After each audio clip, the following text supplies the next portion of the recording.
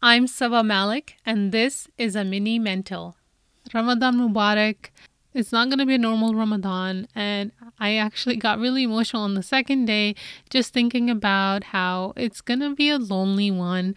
And even though there's a lot of virtual events, it's just not the same when you don't have any iftars and, tarawih at the mosque. It's tough. And it's okay to say that. We don't have to pretend that, oh, it's fine, because it's not. And if you're interested on how mental health affects your ability to fast, or particularly mine and my experience with it, I'll link an article below that I wrote last year and that I actually had to reread myself because each year I think, oh, I can fast. And when I do and I try, I end up getting manic. So that went on for a couple of years and it felt like I just wasn't getting the lesson.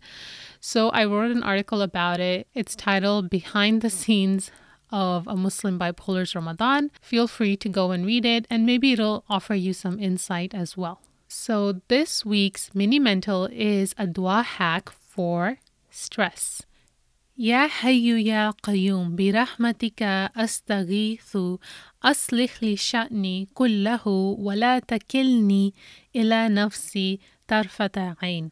O the ever-living one, O the eternal one, by your mercy I call on you to set right all my affairs, and do not leave me in charge of my soul even for the blinking of an eye. I don't know about you, but that dua calms me down so much, especially when I'm so stressed out and I feel like I'm losing it all, even though I like to think that I've got this and I can handle it and I can control it. But slowly, I feel like the situation is slipping away like sand through my fingers. So saying this dua really makes me feel like, okay, I'm throwing my hands up in the air, but not in a kind of a passive way where I'm giving up control, but rather I'm turning to Allah who is actually in control of all my affairs. And if you don't believe that, you know what, there's a higher power who is actually in control, who has all the wisdom, well, just look at where we're in. A pandemic that you and I did not see coming. None of us could have imagined that our life would change like this. Like yesterday, finally the library opened and I went there after 1 year and 1 month. And I think that was the hardest thing for me during the pandemic, not being able to go to the library and to the mosque. Because those are my two havens. Those are my two spots where I feel like I can just relax and connect with my soul and mind. We live in a society where we think that I got this and I'm in control, and if I want to change something, all I have to do is just have the right mindset and everything will be fine. Well, that doesn't always work. And I realized that actually I don't got this. I don't have all the control, and instead it's actually Allah who's got me. Allah is the ultimate one who has the ultimate power. He's the one who's ever living, and He's the eternal one. My problems are not going to be here forever. They are not eternal. Allah is. And turning to Him is so reassuring for me. Now, it's hard to submit in a society where we're all about personal power and individualism. But think about it. We already submit to so many things, yet we don't recognize it.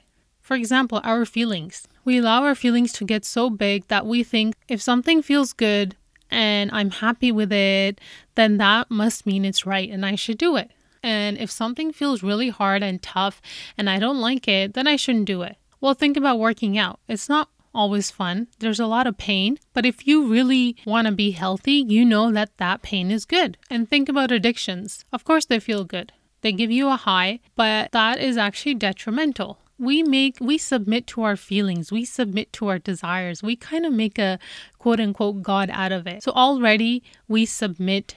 Other examples are like social media or what people think of us, our bodies. It can go on and it changes from one person to another. But the fact is that we already, as humans, we submit. And if we don't actively choose to submit to something that is good for us, that we are naturally inclined to obey and worship, then we're going to replace it with something else. So it's up to you. What do you want to submit to? To Allah, who's your creator, who cares for you, who can ultimately help you, or something that is just on the same plane as you, who has the same power as you, even less, and who can't really help you at the end of the day. So the dua again is Ya Hayyu Ya Qayyum bi rahmatika astaghithu aslih li sha'ni kullahu wa la takilni ila nafsi tarfata ayn. I don't know about you, but each time I say the dua, I feel like I've placed a warm blanket over my quivering heart that is shaking because I just cannot handle the pressure right now. O ever-living one, O eternal one, by your mercy, I call on you. I call on you to fix all my problems, to make all my affairs right, and please don't leave me alone even for the blinking of an eye. When I say I call on you, it doesn't mean that dua is like a genie in the bottle, that if I make a wish, it has to come true, it must come true. And if it doesn't, then you know what, this dua thing doesn't work for me. When I pray to Allah, He answers it in a way that is best for me. Maybe I ask for a job, or marrying someone, or having kids, or having a home or a car, anything like that. And I ask Allah, I ask Him, I beg Him, I pray to Him, but I don't get it. But sometimes when He withholds something, when He doesn't give it to you, that is actually best for you. Maybe you want to get married to someone and you're just praying like mad, but it doesn't happen. And who knows, maybe not marrying that person was actually the best thing for you. Just because you couldn't see it doesn't mean that it's not true. Now, making this dua doesn't mean that I'm being passive, I'm throwing my hands up in the air, and I'm expecting Allah to fix everything. No, it involves work on my side as well. And it's just that with Allah, you can keep turning back to Him. You can be as needy as you want, and each time He's there, and He's more happy each time when you come back to Him. Isn't that the opposite with people?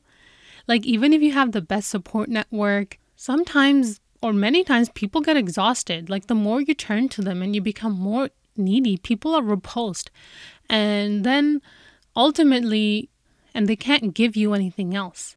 It's the opposite with Allah. The more you turn to Him, He's always there. He is not like a human. He's not like us. He is ever living. He's eternal. His support knows no end. Ya Hayyu Ya Qayyum برحمتك أستغيث أصلح لي شأني كله ولا تكلني إلى نفسي طرفة عين. O ever-living, O eternal one, by your mercy I call on you to rectify all my affairs.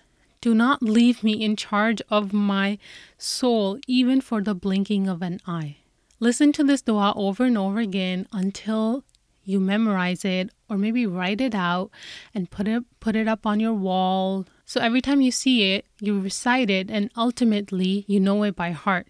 For me, one of the main reasons I do mini episodes with the dua in it is that even memorizing it after a long time, I still forget it. So then I go back to the older episode, I listen to it again, and it's a really nice refresher. Inshallah, I'll put the dua in Arabic in the show notes with the translation and English transliteration so you can recite it for yourself.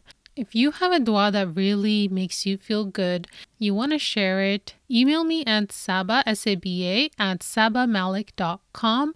And inshallah, in my next episode, I'll be talking to a really old friend about her experience with postpartum depression.